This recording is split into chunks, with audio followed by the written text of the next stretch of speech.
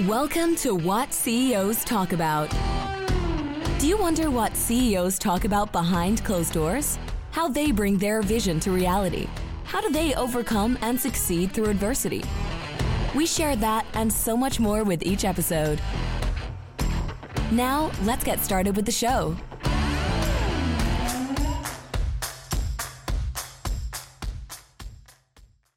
Good day, everybody. My name is Martin Hunter. I am the host of What CEOs Talk About, where we translate strategy into frontline operations. Greg, thank you very much for being on the show. Yeah, thanks, Martin. I'm excited to be here. Before we start, a word from our sponsors. Greg, do you know anybody who has sold their business? I do. Yeah, I know a few people. I do know a few people. Mm-hmm. Has it been in your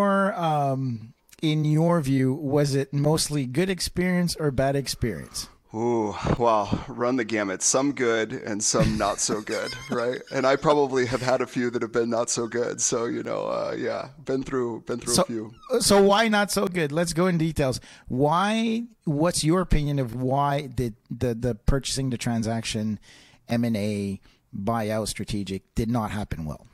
I think that when it doesn't go well, it's because the company selling has unaligned management team and shareholders, right? It's when there's sort of not a lack of clarity from the selling side on what the expectations are, what the wants are, and at the end of that, nobody gets what they want, which is the worst possible outcome, right? So I think that's definitely a big lesson learned through prior transactions. Getting great alignment within your own organization before you start talking to another one. That's exactly it, right? And the successful one is the ones that have, I'm assuming from what your experience, what you're telling is the opposite spectrum is when it does go well, there's good alignment. There's too many people that think that doing mergers and acquisitions or buying an organization, it's very system based. What accounting system do you use? What accounting UI system do you use? And they think that economies of scale come from just simplifying processes. But you've got rooted cultures. You've got behaviors that even if you're buying two similar companies or you're merging two similar companies, in the same industry, outputting very similar products, the cultures are very different. So without a good operational leadership methodology of both behaviors and systems and processes, it's very hard to create that singularity of purpose to be able to get to where you need to do. So that's what Urgio really does good as an integration management office, either pre-purchase, post-purchase, scaling up, merging and acquisition. So that IMO key component is really bringing in a third party to really help both organizations really merge. I say two, but usually M&A, sometimes you got 4, 5, 6. That's even adds a little bit more complexity. So thank you very much, Urgio, for sponsoring this episode with Greg. And Greg, thank you very much for being on the show. What is the title of today's show? I love it. Yeah, so the title of today's show is Tenacity. I just see a dog holding on and just not letting go. That's my visual of that. Yeah. Before we go into that, Greg, can you please tell the listeners and the viewers, tell us context on who the guest is brings out a lot of value. So where kind of how you were raised, where you're born, kind of your story of to where you were a wee little baby to where you are today. Sure. Sure. Well, definitely excited to share some of this. So, Greg Moser, currently president and CTO of a company called ShipCalm based here in Southern California in San Diego, actually. And in fact, that's even where my story started. Born and raised here in San Diego, sort of grew up in a awesome household, older brother, older sister, loving, wonderful parents, both architects. And I kind of grew up as a surfer, right? Sort of surfer skate kid in the streets of Southern California, right? So that's certainly the dream. Typical, man. That's what, when people watch TV, that's what they say, Southern California, that's what you do. That's it, right? So grew up with that lifestyle, lots of sunshine, lots of time at the beach and great, but my my story starts really early. Even my professional story starts really early. You know, I had an older brother and an older sister, and they are exceptionally gifted and talented individuals. Give you some context, my brother's currently a professor at Brown University, right? So he got his PhD from Harvard, you know, now is a professor at Brown, you know, Chinese history, right? So total brainiac. Holy shit. Yeah. And then, you know, my sister is no slouch either, right? She's getting a perfect score on the SATs in high school and just one of those absolute sort of rock star academics. And here I come along and I'm this like surfer, skater, want to hang out with my friends, you know, grew up dyslexic, so really struggled to learn how to read. Okay. Yeah. So, you know the story there, Martin, right? So, Yeah. you know, that was a challenge, and that was certainly a challenge in our household. And I think at a really early age, it put just absolutely massive chip on my shoulder to say, look, just because my brother and my sister are so much smarter than I am, like I'm smart too. And I need to go and like prove that to the world, prove it to my parents, prove it to myself. And that forged a lot of sort of the directions and where I went. You know, in middle school, I started, I had a really fortunate experience. My uncle was actually worked at AOL in the early days, and I think it was my 12th birthday. He came by and he had printed out a stack of sheets on the different tags in HTML. Like 40 sheets of all the different tags in HTML printed out, handed this to me as my birthday present. And then he sat down with me next to the computer, opened up a notepad. We typed some of these tags into the notepad, hit save, opened it up in a web browser, which was like this brand new thing that I had gotten experience with. Yeah. And I was like, oh my God, I just made that web page. This is flipping incredible. Where do I get more pages like this? And he's like, it's all here. It's all on the internet. Just start searching, right? And so that's what I did. I started searching the internet and sort of taught myself to code at a really young age, way before sort of I knew that was going to end up being a valuable skill later on in life, right? Had a lot of fun with it. Started my first e-commerce store in high school, and really just doubled down on it. You know, growing up as a surfer and skater and always pushing the envelope with my parents, I spent a lot of time grounded. But the one thing, yeah, it's true. But you know, the one thing my parents always let me do was, hey, look, if you're in your room and you want to fiddle with the computer and teach yourself stuff, you know, go right ahead. That's probably going to be valuable for you later on in life, right? And so I got to spend a lot of time in my room by myself with this computer, you know, fiddling away. So that's really where the story began. And then at the tail end of high school, I was working full time in a surf shop, and they wanted to start selling their products online. So I built them an e-commerce store to do that. It turned out to be quite successful, and out of that, I started a marketing agency. Did a bunch of SEO in the very early 2000s, sort of digital marketing, and then transitioned into helping brick and mortar retailers, like sort of more traditional brands, as they were making this transition from mall stores into online selling. I had some great opportunities to partner with companies like that and help them really digitize themselves sort of in the mid 2000s. And then after that, I realized, I'd always been sort of implementing other people's software in the e-commerce space and had really built a bit of an expertise around it. But there were some challenges with the existing software that was out there. So I went to work. Actually, I had a client that was a bicycle retailer here in Southern California. And, they were selling bicycles. These are triathlon bicycles. They were selling them all over the globe and doing a decent business. But Amazon had come in. They really needed to figure out what their Amazon strategy was. They really needed to figure out how to grow their online sales and also still run their physical brick and mortar operations, but trying to sort of blend these two worlds of the physical and the digital. And I went through this remarkably long process to select like what was going to be the perfect software to make this company, thrive. Went to implement it. And the thing basically just didn't work. And by the way, this was software that the budget for implementing the software was $50,000. I convinced the owners of this company to spend $100,000 because this was the right stuff. And it just didn't work, right? It was a horrible, horrible experience. And I have all this egg over my face. And so there I am going, what am I going to do? This is a problem. And I hunkered down in the back of this bike shop for months. And I just start coding, and I started coding a software platform. And back to your grounding days, right? Totally, right? I'm going to ground myself. I'm just going to ground myself, and I'm just going to fix this, right? Like I've got egg all over my face. Like this company, I just did something that really put this company in jeopardy here, right? Like what am I going to do? Yeah. And I just sat down and said, okay. And it was sort of a crazy time. I was putting in, 10, 12, 14 hours a day, grinding away, trying to build some software that would do the things that, I promised the other software was going to do. Mm-hmm.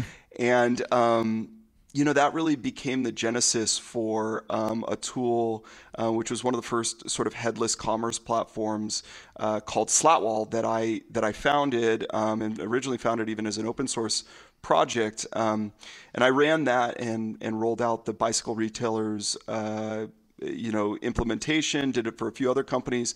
That business, that platform turned into a much larger operation. I ended up selling it to a group out of Massachusetts, stayed on with them for a number of years and really serviced sort of the mid-market and enterprise space. A lot in sort of publishing. So we did the subscription engines for Inc. and Fast Company magazine. Oh, wow. A lot of wine retailers. We did all of Sotheby's wine futures. So all sorts of kind of weird, esoteric areas to apply commerce on the internet, right? But I would have never dreamed that that's kind of where I was going to end up. When I started this stuff, but that was certainly lessons learned in putting your head down and just keep going when things get tough. Put your head down and keep going, right? And so anyway, I ran that for a number of years, and then in 2017, having my first kid. His name's Holden. He's now 5, and in the past business, I was traveling all over the globe, and I said it's time to hunker down and set some roots back in San Diego. And so, left that opportunity and started ShipCalm, which is where we are now. And I get the pleasure every day because, honestly, what I'm really passionate about is helping entrepreneurs. That's why I love things like this podcast and other organizations I get involved with. I love sharing stories, hearing from others. I've gotten so much wisdom over the years, and that's really what I get to do here at ShipCalm.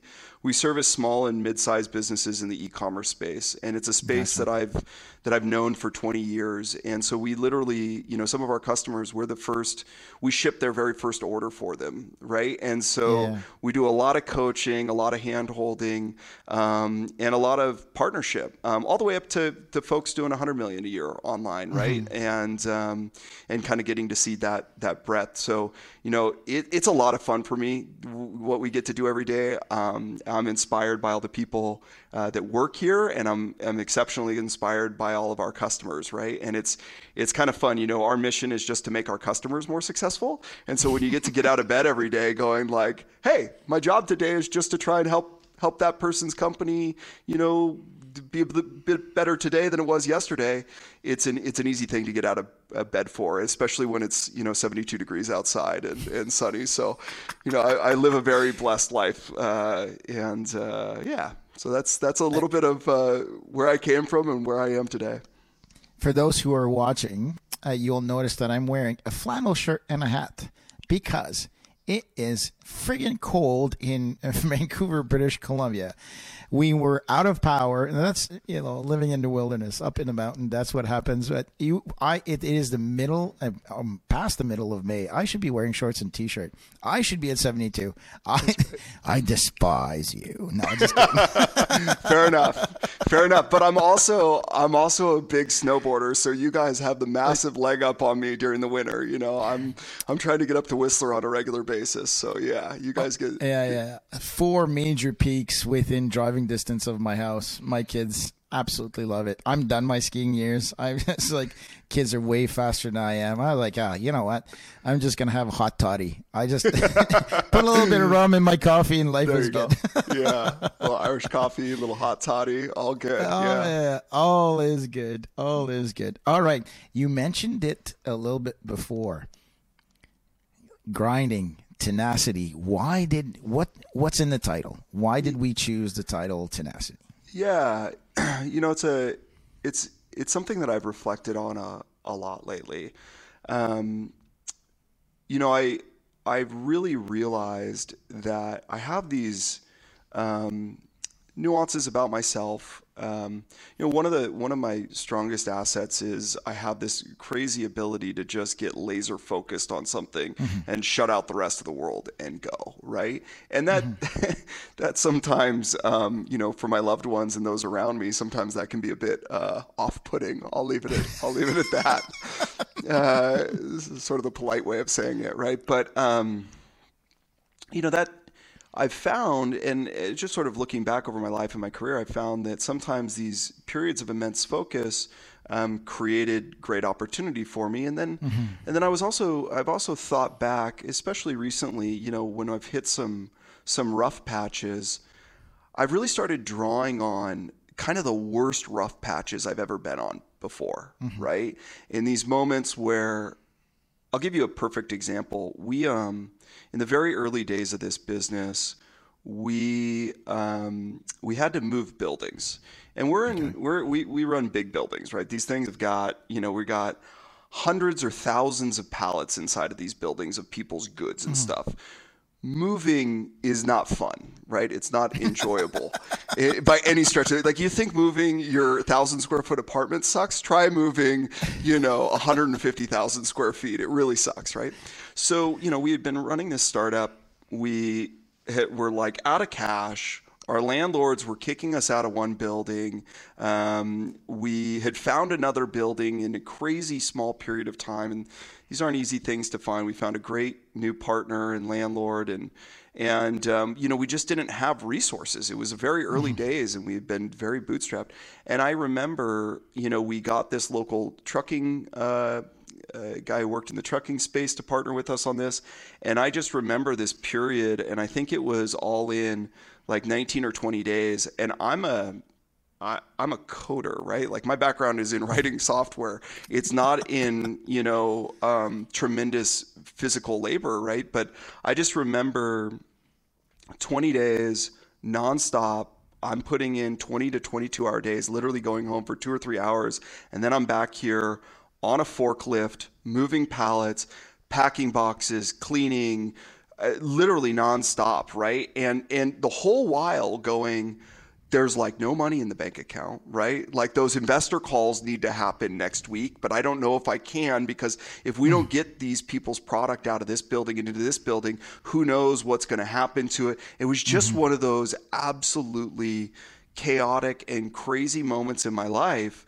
And we just kept telling each other, like, we're going to get through this. We have to get through this. There is no retreat, right? It's burn the ships, right? It's only way to move is to move forward. We just have to go, you have to do this. And I think, when you get the opportunity to speak with other entrepreneurs, I think you'll find lots of entrepreneurs have similar stories like this, right? Where they've met these moments where it's sort of like, look, this is just do or die. We just have to move forward. We have to keep going. And then when I reflect on that, that's now become this tremendous, sort of touchstone of strength, right? Which is to say, sort of any adversity that hits, you sort of go like, yeah, but is this as bad as that time? No, this is going to be bad, right? This is going to be hard. We might have to, make some difficult decisions. We might have to have really uncomfortable conversations at a board meeting. But the show will go on, and we can go on. And when I reflect on all of that, I've realized that sort of the lesson is tenacity, right? It is this sort of sense of, when you're faced with the highest degrees of uncertainty, it's the moment where you need to just trust and believe and put your head down and get laser focused, right? Because it's also, I'll say, I had my very first company I reached one of those moments and I tapped out. I totally tapped out. And honestly, in hindsight and in reflection, I probably didn't need to. But I was young, and I was frightened, and I was embarrassed, and I was scared, and anything and everything you could imagine. And I reflect on that now, because if I was met with the same sort of obstacles that I had then, instead of going to the bar and drinking away my sorrows, I just put my nose down and work through it, right? And so I think that if there's one thing that I've decided I want to share with people, is that it's okay, right? That there is,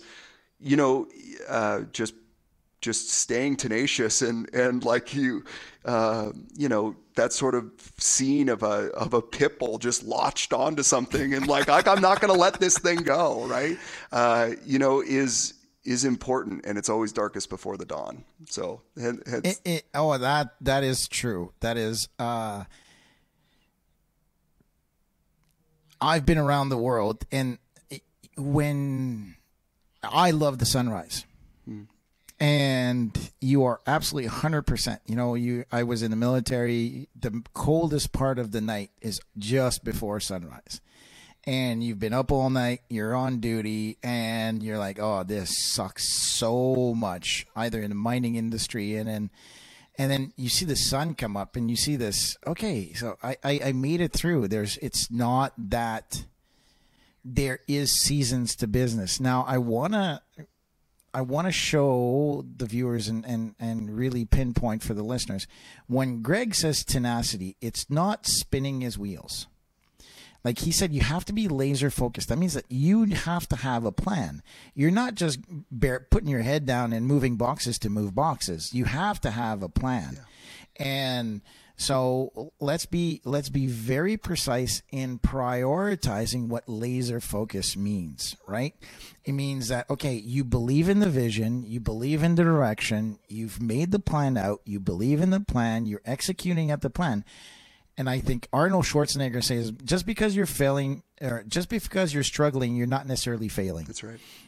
And I think that's the tenacity component of it. No, that's right? That's exactly right. And it's because what will happen. I mean, look, what happened in that whole in the episode I talked about just a moment ago, right? Like, there's also a lot of people that will try and knock you off your course, right? There's a lot of feedback that you're going to get that's going to say, you can't do this, stop. Don't do that. Move over here. Focus on this other shiny object. Just throw in the towel. It's not worth it, or whatever, right? You're going to get all sorts of stuff. And it's the similar thing, with fundraising, right? It's sort of like you get a couple of no's and, all of a sudden you can change your whole direction. It's like, no, you didn't need to change your direction. They just weren't looking for what you were selling at that time, and, I actually, all right, another, I'm so good at embarrassing myself, apparently. But okay, one other little. Go ahead. Yeah. So I got this lesson really early. So in high school, all right, you got to imagine, right? Bleached blonde hair, surfer kid. My mom thought since I wasn't going to be an academic like my brother and my sister, maybe I could have a career in Hollywood, right? So she got me, acting and modeling lessons, and I started acting and modeling and going up. And this is in, my sort of, I don't know, I was maybe 14 years old or something like that, right? Okay. And I got an agent in Los Angeles, and my mom is such a trooper. It was crazy. She literally would drive me like 3 days a week up to auditions in LA. And for those who don't know the geography, it's about a 2-hour drive each way. And then the audition is like, if you get a minute and a half with the casting director, it's a big win, right? Yeah, and I remember going into this, and early on, I got an agent who would put me out on these casting calls, and she sat me down and said, listen, Greg, I'm going to put you on 100 casting calls, and you're going to hear 100 no's. And it has absolutely nothing to do with how you acted or how you looked. It has everything to do with what they were looking for, how they woke up on the side of the bed that day, right? And so sort of like that coupled with, my mom's tenacity of being willing to stay focused and drive me up to these things ended up allowing me to get a couple things. And I realized, like, look, I'm not a model. I'm not an actor, right? I'm a better coder. Keep me behind the screen, right? I'm not a front man. But anyway, I think the lesson is still the same, which is, yes, tenacity is really, really important, but it's tenacity with that focus, right? With a very clear, this is what I'm doing, and I'm mentally preparing myself to hear no 100 times, so that way when you hear no the 6th time, you're like, well, only 94 more no's. Okay. That's it. All right. Oh, only 93 more no's. That's all I got to get, right? It just changes your whole attitude towards what you're doing, and I don't know. It's been positive for me, at least. It is. So 2 tools that I think we should share. One is every morning I get up and I only put 6 things on my to-do list. I go, must be done, needs to be done, wants to be done. Mm-hmm. That's it. Love it. And I pick 2, one professional and one personal. So the personal ones tend to be very similar day in, day out, but the business ones are always must, need, and want. Yep. And hopefully the wants get to become the needs and hopefully become the must needs to get done. But every day, that's all I do. And they say, what? You only do that? And I was like, I am laser focused that day. My day is not complete until this is achieved. I must achieve this. Yeah, no. I need to achieve that, and I want to achieve that. So I give myself, every day, I give myself a score. Did I hit 75%? Did I hit 50%? Then I hopefully I don't hit 30% too often. But but then I always, and instead of saying was I successful or not successful, I was like, am I ahead or am I behind? Right.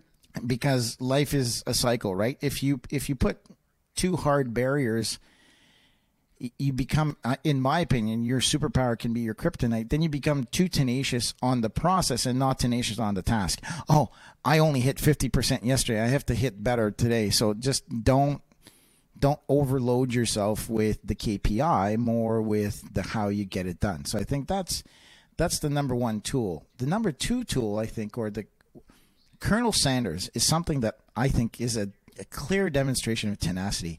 Like, he had his secret recipe for 20 plus years, and he went knocking, and it was only when he was like 65 or 60s, in his 60s, that KFC actually sunk in and was a thing. So you want to talk about tenacity. Now, some people might say, well, 20 years of ringing the same bell, maybe that's not the way. In today's day and age, it might be different. And I want to make sure that you put yourself a milestone, because I think too many entrepreneurs go, work hard, and they forget that tenacity, the way that Greg is saying it is it's like a sprint. Yeah. And it's like you have to be tenacious for a certain amount of time. You kind of have to put the line in the sand and say, I'm going to be tenacious. I'm just going to be laser focused.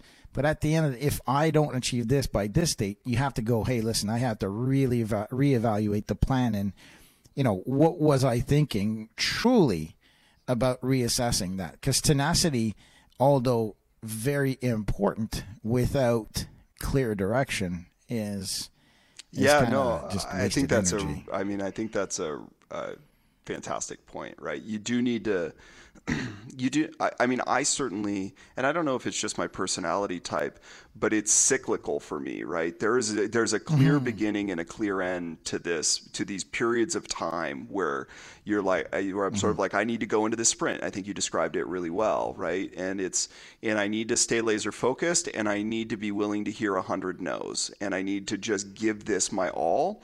But then I think the point that you made is 2 things. One, I really always love defining exactly what success looks like before one of these periods, right? So that exactly what yeah, exactly what success is, right? And so you know when you've gotten there, and you also know when you haven't gotten there, right? You know when you've missed, right? And I love time boxing things, right? I love saying I need to have this by this moment in time, and I'm going to, I'm going to do that, and I'm going to push forward, and then I have a deadline here. I think the key though is, you can set those things for yourself. You can set a deadline. You can kind of say, hey, this is what success looks like for me. And then just sort of float around for that period of time, because the thing you want to do, everybody is, trying to knock you off your block, right? Everybody is trying to get you to stumble. Maybe you don't put as much energy into it. When you have put laser focus and you have gripped onto that thing for the entirety of that time period, and you come to the other end and you're like, look, nobody's buying my secret sauce, right? Actually, I'm not Colonel Sanders, right? You can reflect and go, well, I gave it my all, right? Like, I know that this wasn't because I didn't try hard enough. I know that this wasn't because, I didn't make enough phone calls. It's like, no, I did all of that. So I now know that I need to reflect and go, did I make a is there a lesson to be learned here? And do I need to redirect my focus and my energy? Absolutely. I think that's the key thing, is not blindly just.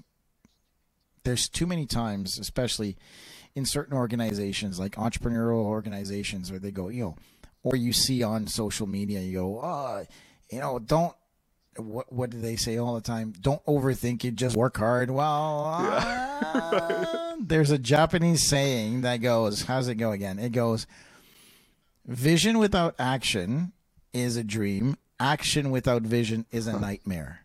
So that's a good one, right? So you're dreaming of something, yeah. But if you're doing something without a dream, you're just creating a nightmare. And there's too many times when I say that to a company founder or owner, and they go, "Oh," and you're like, "Yeah," it sinks in, right? Totally. And you go, "Oh, I don't want to call you a moron, but I think you just realized what you're doing."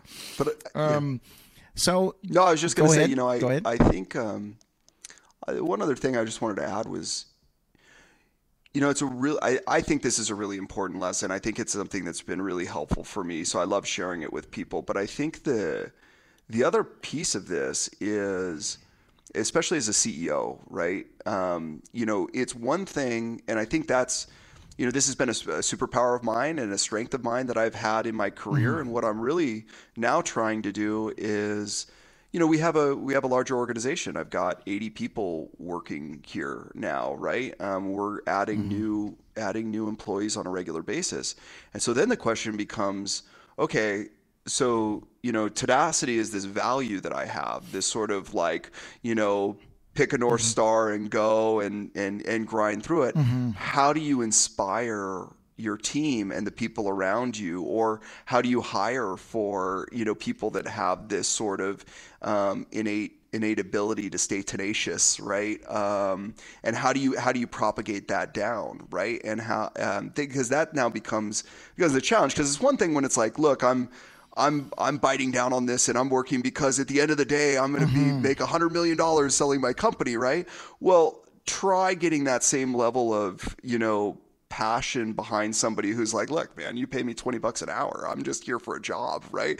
I'm not excited to, move pallets for, 22 hours a night, right? And so that becomes, a big part of it as well, is inspiring around these things so that you can find ways to motivate.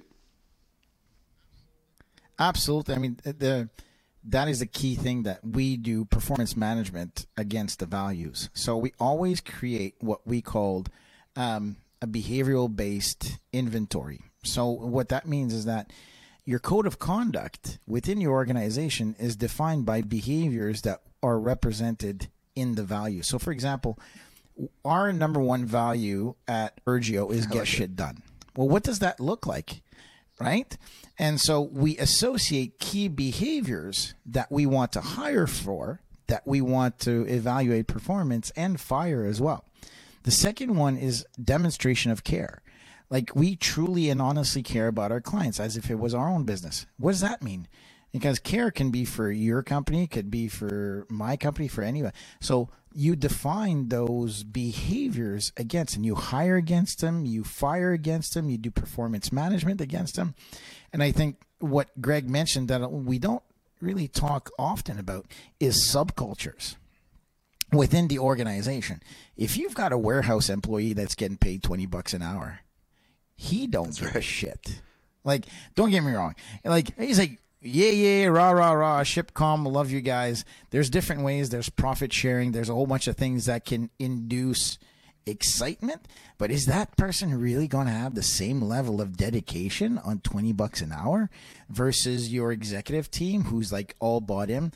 Don't be afraid to have subcultures and thinking that, oh, this is what I want to implement within the business. On the tech side, okay, maybe. But in most organizations, there's different levels of commitment within the organization that are just, and Tyson Foods was one of our clients. And the level of commitment from somebody in Carthage, Mississippi, who is a chicken processor who's getting paid that minimum wage does not have the same commitment as the general manager of, I think being sensitive critical to all of that, right, and being real with all of that. I think the one thing that the $20 an hour line worker, really resents is somebody coming down and trying to give sort of the same type of, values pitch or speech that they give to their executive team. They're like, get out of here, right? Like, I don't like. Give me Friday off. Stop with this nonsense, right? It's just I think it's important to be really cognizant of the audience, and and I loved what you said about, I think this is honestly it's a mistake that I made in my career, is not understanding how important values are, both in defining them.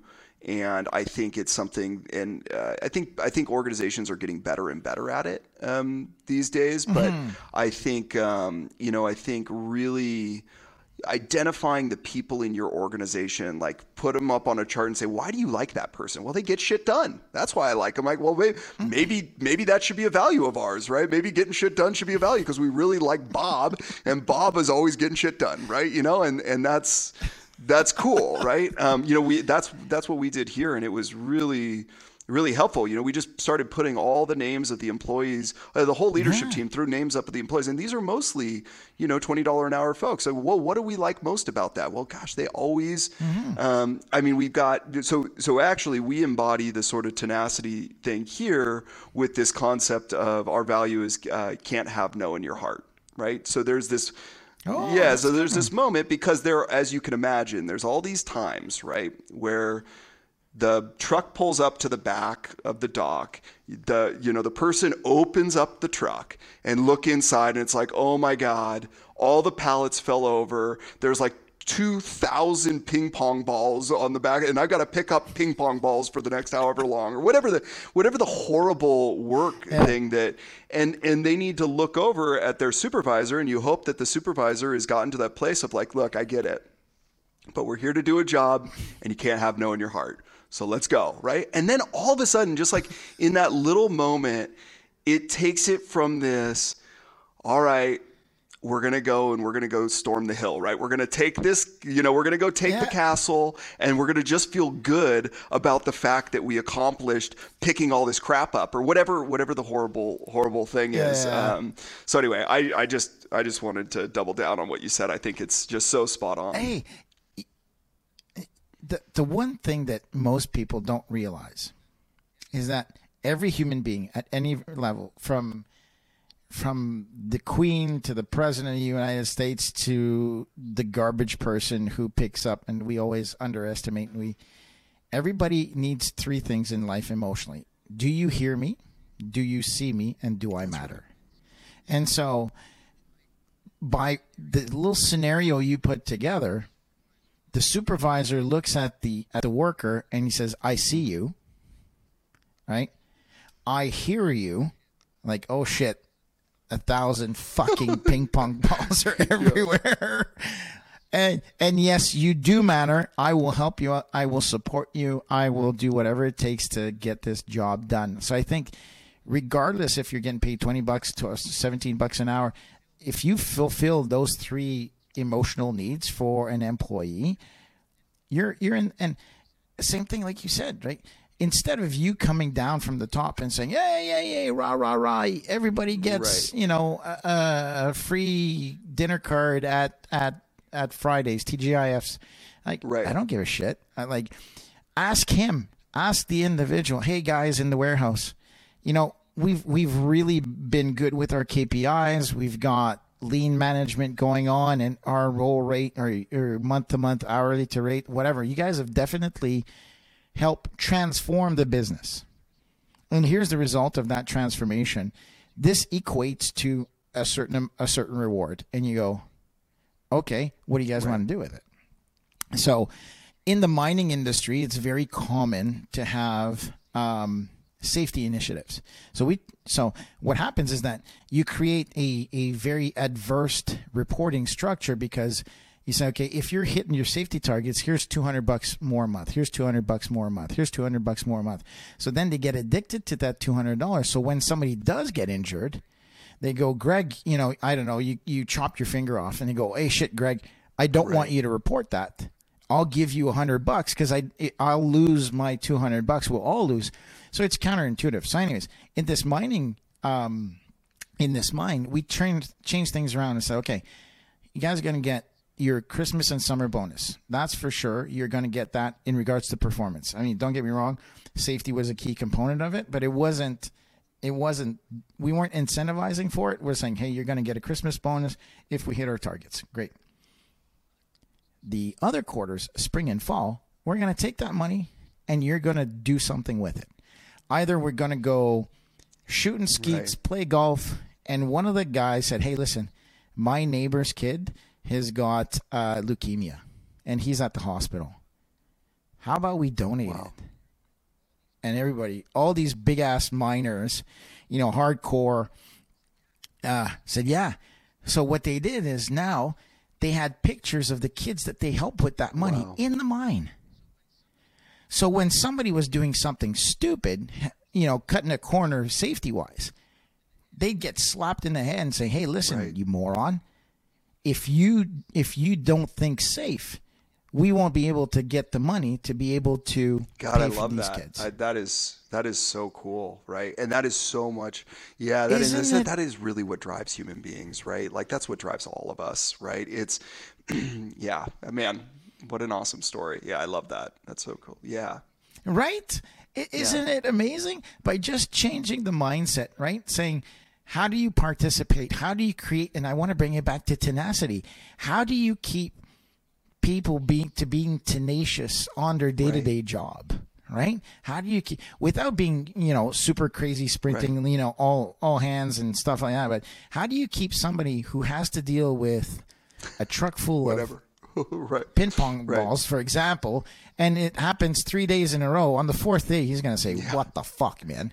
Yeah. So how do you, he or she, how do you keep that person tenacious to saying, okay, this is worth it? No, okay, I get it. Yeah, it's a tricky one, right? It's something that we spend a lot of time sitting around thinking about, because there's not an easy equation for it necessarily, right? And there's realities associated with all of this stuff. But I think the piece that you described, and certainly the part that we always lean on, is two things. One, I love always sort of being like, hey guys, here's a pool of money. You choose how to spend it, right? Because that creates an exciting workplace. It gives them something to chit chat about all day long, and like, maybe we should do this, maybe we should do that. And they end up picking things. This is the subculture piece, right? All of a sudden a subculture gets created, right? Because it's like, we're all going to the local, minor league hockey team, whatever. And it's like, what? Why are you guys? I would have never picked that. It's like, I don't know. It was some joke that, Susie said 3 weeks ago, and we've all decided that that's hilarious. And so you're like, okay, cool. If that's where we're going, then that sounds good to me, right? Do it, right?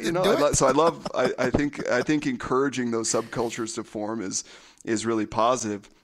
And then I think on the keeping people tenacious, I think that, really and genuinely being open and honest with people about their lives, where they are in it, where they're going, what they want to be doing, what future they want here, genuinely asking. I think as managers, oftentimes we sort of go like, oh, I'm just going to kind of sit back here and hope that nobody comes in and brings up that they want a raise or they want a different job or they wanted this or they wanted that. And I don't want to engage with that because I don't know that I'm going to be able to deliver, versus just saying like, hey, look, I can't promise anything, but what do you want? Like, I'm going to broach the subject to you, right? God, just opening up that bridge is what keeps people engaged on a regular basis. Just knowing that there is a life conduit for them inside the organization is just so valuable, so I don't know. It's hilarious how the different mindset between reactive and proactive. And this is a good story. This general manager in a railway, he comes up and he says, "Hey Martin, I need to talk to you about something." I was like, "Okay, great." He's like, "I have an open door policy. I'm a good guy. I really am." And he was. And he says, "But nobody crosses my threshold. Like, all these problems are just not making it to my desk." And I said, "Okay, Mr. X, when was the last time you crossed somebody's threshold?" He's like, "What do you mean?" Like, when have you gone to somebody's office being proactive and say, "Hey, how you doing? Right. What's going on? How can I help?"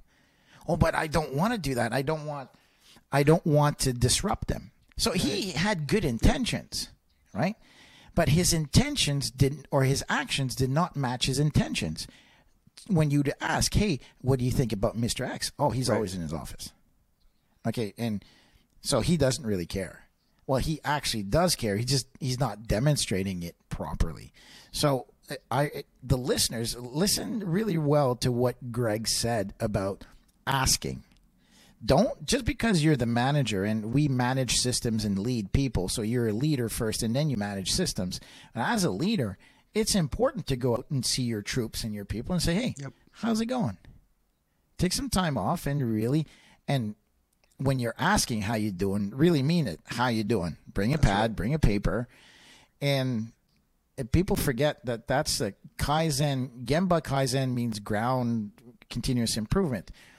If you leave the decision-making to the ground level as much as you can, right, you're removing yourself, and therefore you're being more effective and efficient, therefore increasing profitability. Oh, shit. Oh, there's value in asking questions? People think, oh, there's soft skills. That's bullshit. Soft skills are just human skills. And human skills mean that if I can increase morale, what is morale? Morale is the willingness for somebody to achieve, or a person or a group of person to achieve an objective.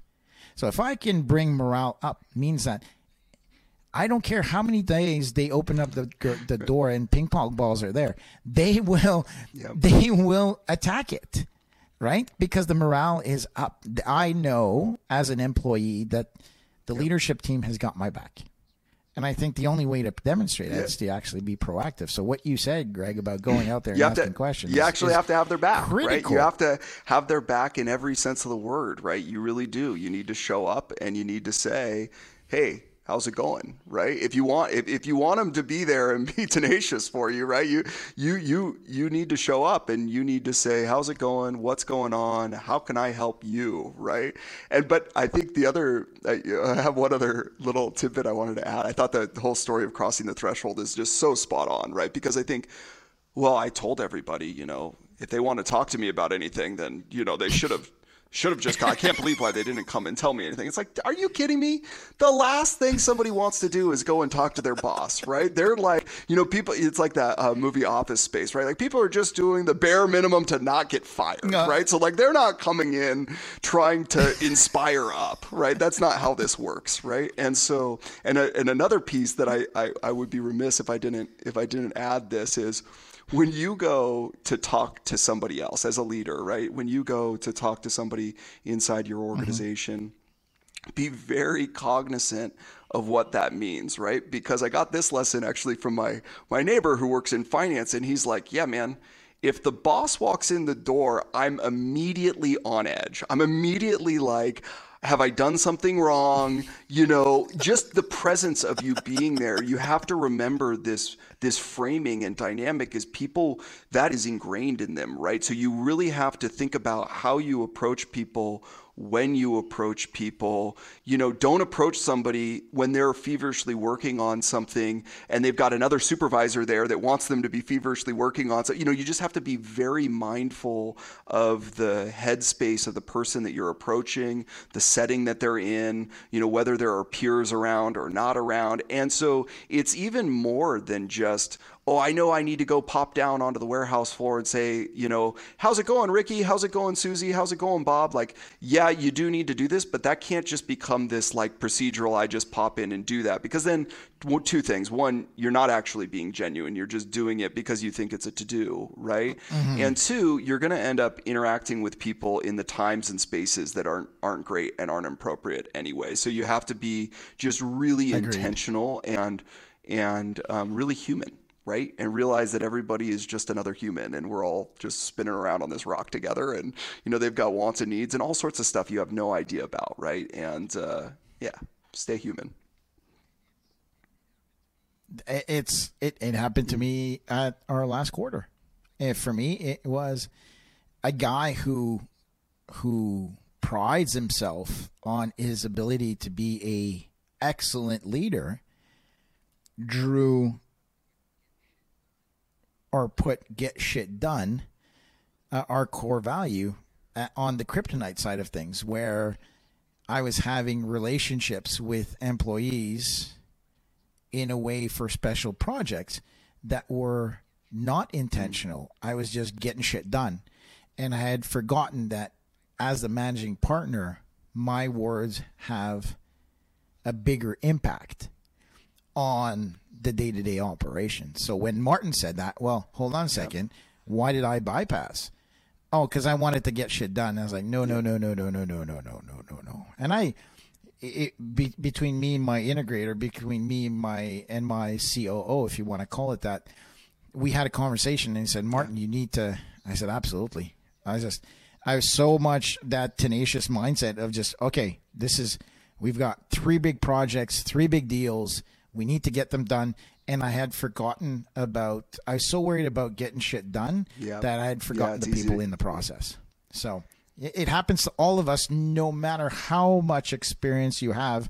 As soon as you let go of take your fingers off the pulse and start putting your head down, you lose sight of where you need to go. It's so true. The good news, though, is, and I'll say, like, the most valuable thing you can do is self-reflect. And when you realize you've done that, there is literally nothing more powerful in this universe than going back the next day and just eating humble pie, right? And saying, hey, look, I screwed this up, right? I see you. I heard you. You were right. I made a mistake. All that stuff is like, whoa, really? Oh my God. I'm like so galvanized with you now. Like, thank you.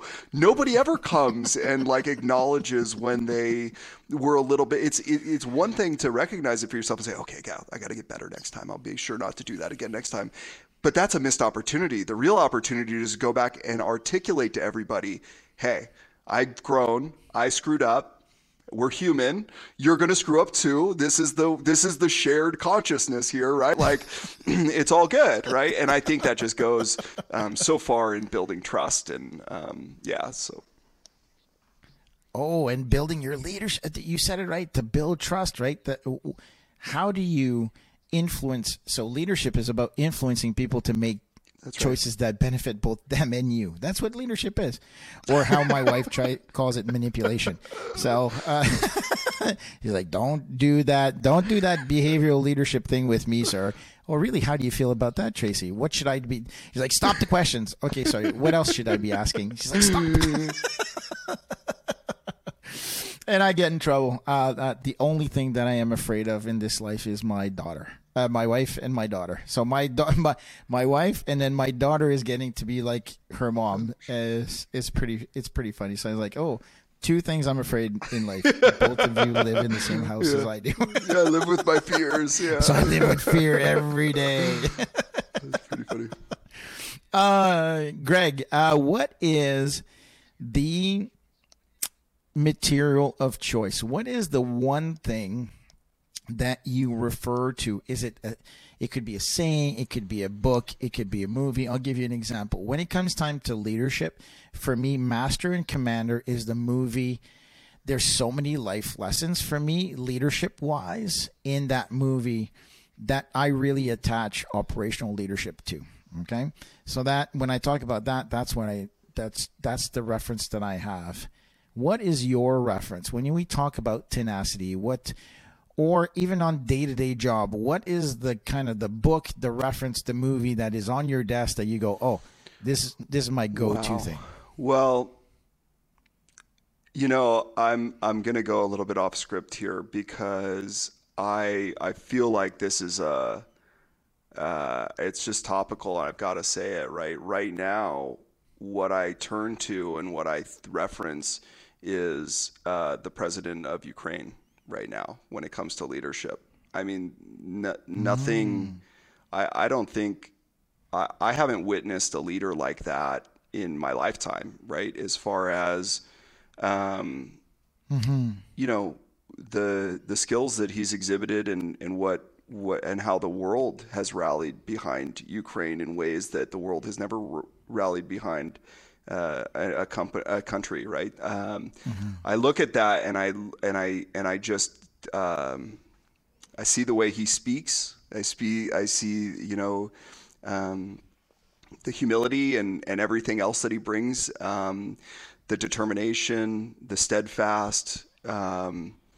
It's just so exemplary. It's horrible that it's these circumstances by which he's having to lead under, right? That's nobody should be asked to do that. But I've just been really inspired by his leadership, right? And I think watching that is in a small way, lessons that we can take into our dailies. And I think also, just to tie it back to tenacity, it's kind of like, like I said earlier, looking back at horrible moments and going like, well, of course I can get through this because this isn't horrible, right? So when you're thinking about, wavering from things, think about that leadership, right? Think about the leadership that's required to have your countrymen stand up every day and literally go to war for you, right? And that's tenacity. Right. That's really what it is. Full circle. End of conversation. I could not have said that better myself. I think I agree. Great representation of tenacity. Wow. With that said, Greg, thank you so very much for being on the show. I think you and I could chat for another 2 hours. This has been a lot of fun, Martin. This has been a lot of fun. So yeah, thank you very much for being on the show. Great. With that being said, please like, subscribe, and click the notification bell. I'm getting better at my marketing material. And want to thank all the listeners. So thank you very much to all the listeners and people who are watching. My name is Martin Hunter. I am the host of What CEOs Talk About, where we translate strategy into frontline operations. Thank you very much, and hear us out at the next episode. Thank you. Thanks for tuning in to What CEOs Talk About. Make sure to click subscribe to get notified about future episodes, or check us out at www.whatceostalkabout.com.